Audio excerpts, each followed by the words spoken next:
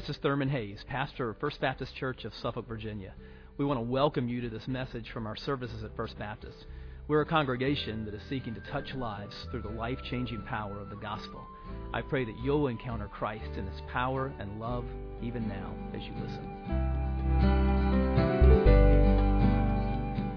Amen, and thank you, choir. What a great reminder that when we place our faith and our hope and our trust in the Lord, we will not be shaken because He will not be shaken. Just a fantastic reminder for a Sunday morning. I ask that you just go ahead and open your Bibles to Acts chapter 2. We're going to be in Acts 2 this morning. Let me just say that I'm honored to come before you guys this morning and to be able to worship through the preaching of the Word with you guys. And I will say, I'm really thinking about that old adage this morning, especially. Even a chicken looks like an eagle when he's sitting in the right nest. And so that's what I feel like this morning. And I'm just so grateful for Pastor and for letting me fill in, even though he's sick. But we will be in Acts chapter 2 this morning. And let me just say that our students are moving through the book of Acts. And it's been really a refreshing series for me as we've been able to really just kind of trim the fat and get back to what the church is really supposed to look like. And we see that in Acts especially. And so it's been really refreshing. The book of Acts begins really with the disciples kind of gathered around waiting on the promise of the Father, the Holy Spirit who was promised to come, and they're waiting. And after Jesus was resurrected, He spent 40 days with His followers really teaching them about the kingdom. They're asking questions, they're dialoguing with Jesus, He's teaching them. But they were told something curious, to me at least, that they were not to depart, that they were not to go. But if you remember the end of the book of Matthew, what happened? The Great Commission happened, right? Jesus told them to go and to make disciples of all nations, baptizing them in the name of the Father, the Son, and the Holy Spirit. And so He told them to go, but then He's like, wait a second. You guys stay put for a little bit, wait for the Holy Spirit to come. It's kind of funny that He asked them to do that after He told them to go, because you can imagine they're probably chomping at the bit. They're probably raring to go, ready to go do what Jesus called them to do. If you remember, Jesus was just killed on the cross, buried, and then rose again. And so they're just chomping at the bit. But He tells them to wait. And He tells them to wait because if they were to attempt to carry out the mission of God without the power of the Holy Spirit, Jesus knew that it was going to be fruitless for them. If they were going to do things in their own power, it would spell disaster. So He told them to wait. And they waited. For 10 days, they spent time together finding a replacement for Judas. If you remember, Judas betrayed Jesus, and so they had to replace him. And then they spent 10 days in prayer as a gathering. And we see in Acts 1 that the church isn't just a place, but it's a movement centered around the mission of God. So that means for us that church is not about coming to a Sunday morning service. It's not about where we meet, whether it's a gym or a sanctuary. It's not about coming on Wednesday night. It's not about coming on Sunday night. It's not about coming to a place or attending an event. But for many of us, and I got to be careful here, because if I'm not careful, it is for me too. But we look at coming to church as just kind of something that we do. And if I'm not careful, I look at it as, oh, I'm just going to work, right? That is not what the church is. The Greek word for church is ekklesia, and I'm sure many of you have heard that word before, but it comes from two words, essentially. Ek meaning out of, and kaleo means gathering. So it's a gathering of called out ones. But somewhere along the lines, the modern church and the modern world kind of adopted the German word for church, and that is Kirche. But this is a place, Kirche, our word for church, that is a gathering place, brick and mortar, a building for people to come to for religious purposes. But what I don't like about the word church, and don't worry, I'm not going to switch and stop calling this place a church. I'm still going to do it. But I just don't like the fact that we miss the subtle nuances and the meaning of the word ecclesia. And that we are called out ones. And so the disciples were called out ones. But what were they called out for? Acts 1:8 gives us a perfect kind of theme sentence, really for the entire book of Acts, but especially for the church. And I'm going to read it. You don't have to turn there unless you just really want to. Acts 1:8 says this, "But you will receive power when the Holy Spirit has come upon you. And you will be my witnesses in Jerusalem and in all Judea and Samaria, and to the end of the earth. That is a perfect theme sentence for the book of Acts. Because you see, the church is centered around a mission. You guys have heard the age-old question, which comes first, the chicken or the egg? This is not one of those things. We have a clear as day description that the mission came first. And the church was formed as a way to facilitate that movement and the mission of God. I'm going to share a quote with you guys. I love this quote, but I've heard it said that God doesn't have a mission for His church. He made a church for His mission. So it's a logical deduction for us, I think. If you're not part of the mission, then you're not part of the church. But it really does kind of make you second-guess the children's saying, that cute little heresy that we teach children, which, I understand the point. That they need to understand the church. But you guys remember it? Here's the church. Here's the steeple. Open the doors, and there's all the people, right? Not really totally correct there. But the disciples were captured by this movement. They submitted to the Holy Spirit's guidance. And so I want to ask us some questions. And as I'm asking you, I'm asking myself as well. Have you been captured by the movement? Are you operating in the power of the Holy Spirit? Because it's clear that the disciples were at this point. Are you a missionary or an imposter? Let's go to the Lord in prayer this morning. God, as we look at the church, as we look at the early formation of the church, I pray that you would impress upon our hearts our need to obey the word, our need to be the church that you've called us out to be. God, as we walk through this passage, I pray that you would bring understanding through your Spirit. I pray that we would be diligent in poring over the Scriptures and studying the Scriptures even in this time. And it's in Jesus' name that we pray. Amen. So really quickly, I'm going to set some context, and I'm going to read 1 through 11 of chapter 2. Acts chapter 2, 1 through 11. You can follow along with me. Just going to run through this really quickly. Acts chapter 2, verse 1.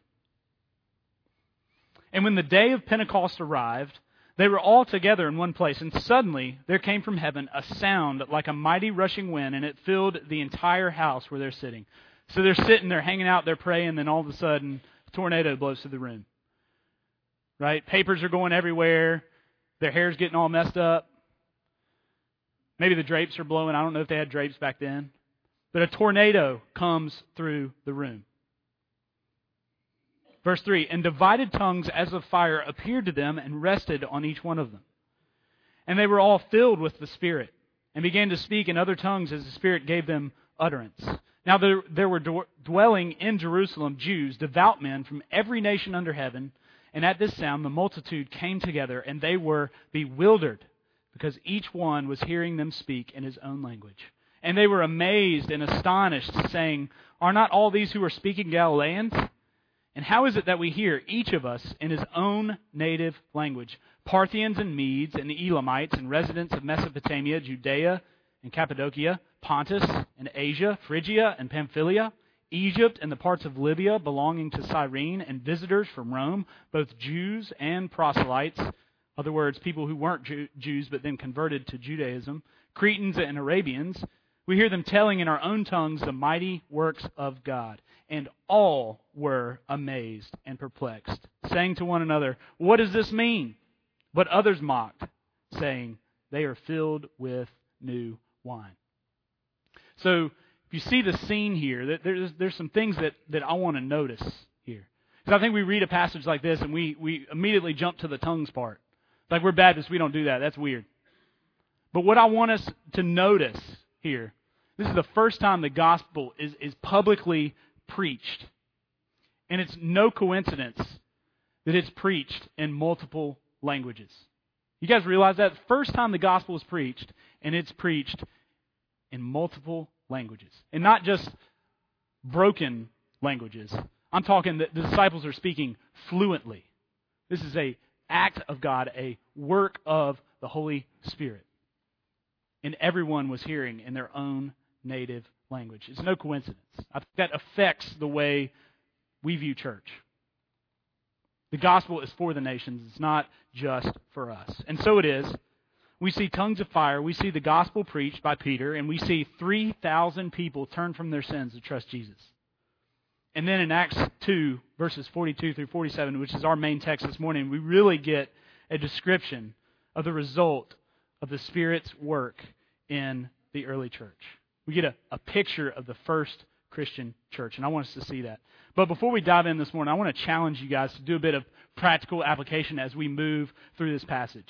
I want you to compare and contrast our church with the church that we're getting ready to read about. And then further, I want you to think about your role in this church. So let's dive in. Verse 42 of chapter 2. And they devoted themselves to the apostles' teaching and the fellowship, to the breaking of bread and the prayers. It says devoted. This means they gave themselves to. They abandoned themselves. They were selfless. We have to ask ourselves the questions, what are we devoted to? Is it our job? Is it our money? Our position? Our personal desires? Maybe we're devoted to the church. What are we devoted to? For these early followers, this devotion was just a response to the preaching of the gospel.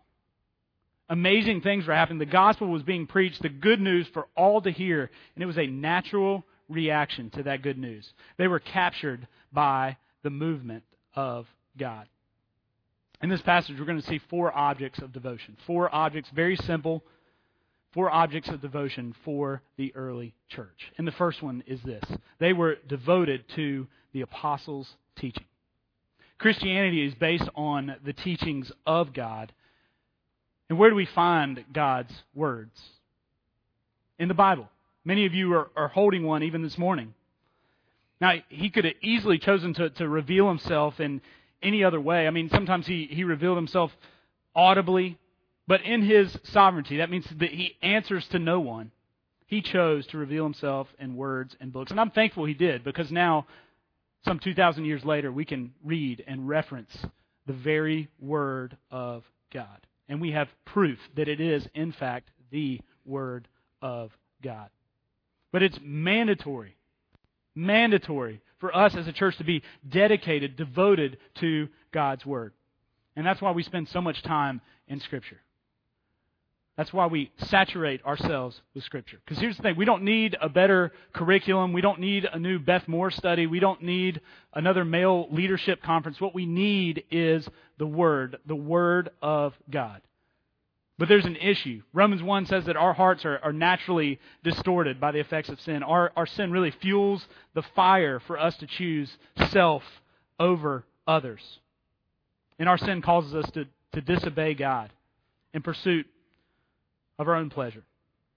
But we have to remind ourselves that sin drives a wedge, not only between us and God, but it puts us at odds with others. It robs our joy, and it really sentences us to destruction. And our culture tells us so many times, find truth within yourself, trust yourself. But I tell you what, I trust myself only in so much as to say that I'm a sinner. After that, all bets are off. I don't trust myself. I trust that I'm a sinner because the Bible tells me that I'm a sinner and because I see it every day. Deuteronomy 6, you don't have to turn there, but I'm going to read a couple of verses. I think it's so pertinent to our message this morning. But starting out in verse 4, Hear, O Israel, the Lord our God, the Lord is one. You shall love the Lord your God with all your heart and with all your soul and with all your might. And these words that I command you today shall be on your heart. You shall teach them to your children and shall talk of them when you sit in your house and when you walk by the way and when you lie down and when you rise. You shall bind them as a sign on your hand, and they shall be as frontlets between your eyes. You shall write them on the doorposts of your house and on your gates. In other words, saturate yourself in the apostles' teaching, the Word of God. Tattoo it on your forehead. Wear it on a bracelet. Paint it on your front doorpost if you have to. Saturate yourself in the Word of God. Just a bit of application here. Anybody seen Star Wars? Show of hands? Yeah. Movies back in the 70s? Yeah. Do you think Luke Skywalker would have been able to do the things that he did if he didn't devote himself to the teachings of the Jedi way and to what Yoda had to tell him? No. Do you think Daniel's son, in The Karate Kid? Do you think he would have been able to defeat the Cobra people? I forget what they're called, the Cobra guys, if he didn't wax on and wax off with Mr. Miyagi? No, he wouldn't. He wouldn't have. We, in the same way, have to devote ourselves to the teachings of God. So, they devoted themselves to the apostles' teaching. Second, they devoted themselves to each other. This is tough for us to hear as Americans because we like to keep to ourselves for the most part. In other cultures, it's not like that. But they gave themselves to each other. And this is what the true church is. It's a group of people who've not only made a covenant, an agreement between one another, but they made a covenant between one another and God to follow Jesus. And that's what the church is. But sometimes we treat the church like a cruise ship. If they don't stop at the right places, if the amenities aren't comfortable, if the food's not good, we're going to find another cruise ship to get on. But how backwards is that? When we read a text like Acts chapter 2, very, very backwards. Because you see, the church is not a cruise ship, it is a battleship. A battleship for the gospel. And once you get on, you are faithful. You are faithful.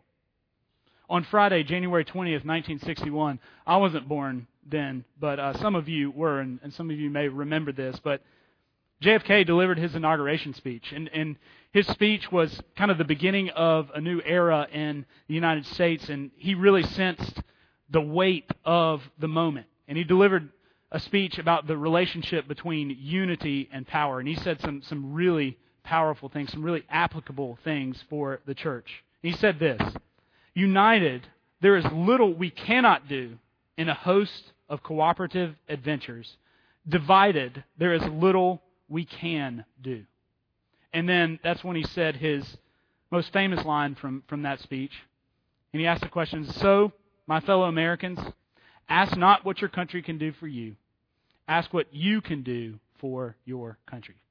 So let's apply that to where we are here. We don't ask what the church can do for us. We ask what we can do for the church, for the kingdom of God. That's what we're called to do. They devoted themselves to each other. Number 3, they devoted themselves to the presence of God. You see in this passage that we're looking at this morning, they were devoted to the breaking of bread. Communion, as we call it. We're going to celebrate that in a couple of weeks. But the Lord's table was a special time in which Jesus promised that He was going to be present in a very real way. Now, certainly, He's present here. But Paul says in 1 Corinthians 10:16 that we're participating in the presence of Christ Himself when we celebrate it. You see, they came to church. They came together as the church, expecting to be in the presence of God. Do we come to this place, do we gather together expecting to be in the presence of God? Or do we come just to be entertained? And then this passage also says that all came upon every soul. Now, I use that word awesome a lot, but I probably shouldn't. Because when you think about what it is, all, just that reverence, that fear, you're in awe of something. You know, maybe I get the new iPhone in January. Not that I'm looking forward to it or anything. Or maybe Clemson football takes the field and they're playing a great game. And I'll throw that word out, awesome. And this is awesome. That's not all. That's not awesome. This, the presence of God, is awesome. And all came upon every soul in the early church. So when we meet with God, there's a sense of reverence, a sense of awe, a sense of respect for not only God, but God's Word. They were devoted to the presence of God. Lastly, number 4, they were devoted to prayer. See, the early church felt a dependence on God. They prayed all the time. Somebody gets in trouble, let's pray. Somebody's scared, let's pray. Somebody needs something, let's go to the Lord in prayer. Something amazing happens, they thank God for it. It's no secret, no coincidence, I don't think, that during the 10 days between when Jesus ascended to heaven and the Holy Spirit came, they prayed. And then what happens after that? Peter preaches his guts out, and how many people were saved? 3,000 people met Jesus. They prayed. They were devoted to prayer. I ask you, are you devoted to prayer? Do you simply pray nonchalantly for superficial needs? Or are you devoted to spending time with God in prayer? See, prayer is about bearing one another's burdens. It's about loving one another. It's about petitioning God on behalf of one another. Are you devoted to prayer as they were? Verse 43 continues. Many wonders and signs were being done through the apostles. I know many of you are asking, do these things still happen? Do we see these wonders and signs? Yeah, I think we do, but not always. In other words, if I walk in here and I see some of you on fire, I'm going to put you out, all right? If I'm in a worship service and a tornado rolls through, I'm going to hit the door. I'm out of here. So yes, some of these things do still happen, but this was a special time, and these guys were given unusual abilities to authenticate the message and the movement of God. Verse 44. And all who believed were together and had all things in common, and they were selling their possessions and belongings and distributing the proceeds to all as any had need. I think need is the operative word. I'm not advocating that we all kind of live in a commune and grow our own food and, be weird. But they were meeting each other's needs. They were caring for each other. They were bearing one another's burdens, not only spiritually, but physically. We need to do that as a church. We need to meet others' needs. If we have something that somebody else doesn't, that they need, we need to be willing. Because I don't know about you guys, but when I see what Christ did for us, I can't help but not be willing. That's just me. Verse 46, and day by day, attending the temple together and breaking bread in their homes, they received their food with glad and generous hearts. Day by day attending the temple. Could you imagine gathering together as a church on a daily basis? Some of us have a hard time making it once a week. Could you imagine day by day? But here's the thing, they were joyful. They were satisfied. Verse 47, praising God and having favor with all people, and the Lord added to their number day by day those who were being saved. See, the result of our devotion to these four things manifests itself in evangelism for us. So when we do those things, when we're joyful and satisfied, when the gospel is overflowing in our hearts and it spills into the lives of other people, we can't help but to share Jesus. And I know some of you are thinking to yourselves, well, I'm just going to live the Christian life, and then others are going to see Jesus in me. You're not Jesus. At some point, words have to be spoken. At some point, gospel has to be shared. Has to. So their actions resulted in evangelism. You see, just much like a cold, much like strep throat, Jesus is contagious. People need to see Him in our lives, and not just here in the church gathering, not just in a church service, but people need to see Him daily in the flow of everyday life. More and more were added. So I ask you, in your workplace, in your school, where you live, are others seeing Jesus? Day to day are more added to the kingdom. And we have to ask ourselves that as a church. Are more and more being added? So, as we conclude this morning, are you devoted? Are you devoted to the apostles' teaching? Are you devoted to each other? Are you devoted to the presence of God? Are you devoted to prayer? Are you a missionary or an imposter? In just a few minutes, we're going to have a time of invitation, and I just invite those of you who don't know Jesus, who have questions, please come forward. We'd love to talk to you. I will be standing up front. David will be down here. Ask yourself what you can do for the church, not what the church can do for you. Let's go to the Lord in prayer this morning.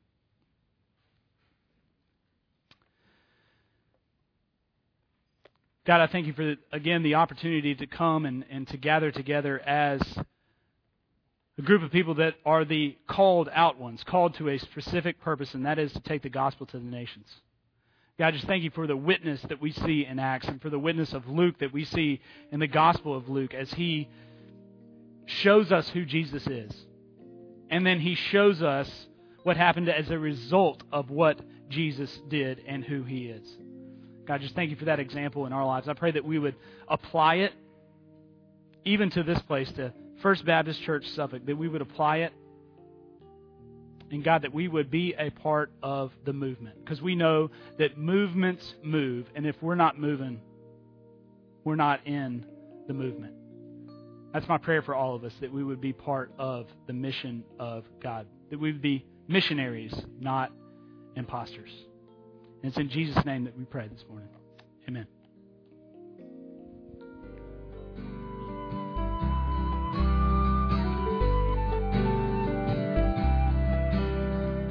I hope you've been blessed by this message. Christ is the answer for every need, now and for all eternity. As someone once said, Jesus plus nothing equals everything, and everything minus Jesus equals nothing. Have you trusted in Jesus as your Savior? If not, why not now? His arms are open wide to receive you. It may help to pray a prayer like this. Father, I know that you are holy and that I have sinned and fallen short of your glory. I know that you are a righteous God who must punish sin, but I believe that your Son Jesus took my punishment for me, died in my place, and rose from the dead so that I could have eternal life. Right now, I turn to Jesus and trust in his finished work for me. In his name I pray. Amen. You know, the Bible says this in John 1:12. To all who did receive him, who believed in his name, he gave the right to become children of God. And that means that if you've received Christ, God has adopted you as his beloved child, his very own son or daughter. Just imagine it. Almighty God, the Lord of this universe, the one who possesses all authority in heaven and earth, is now your loving Father, and you are his child. You say, I love him. How can I honor God with the rest of my life? Well, when you love someone, you want to spend time with them. We get to know God through his word, through prayer, and through his people. I would encourage you to pick up a copy of the Bible and begin to read it. Begin to pour out your heart to him in prayer. And find a church family where the Bible is preached, where Christ is exalted, and where his love is flowing. If you're local, I want to invite you to the church I pastor, First Baptist Church of Suffolk, Virginia. I'd love to meet you and help you in your Christian journey. I would love to connect you to some other people who love the Lord and who would love you too. Come to one of our services. We worship at 8:30 and 11 on Sunday mornings. Be sure to speak to me before or after the service. Maybe you live outside our area. I'd love for you to write me. My email is pastor@fbcsuffolk.org. Tell me what God is doing in your life. If you have spiritual questions I could help you with, please let me know. We're on this journey together.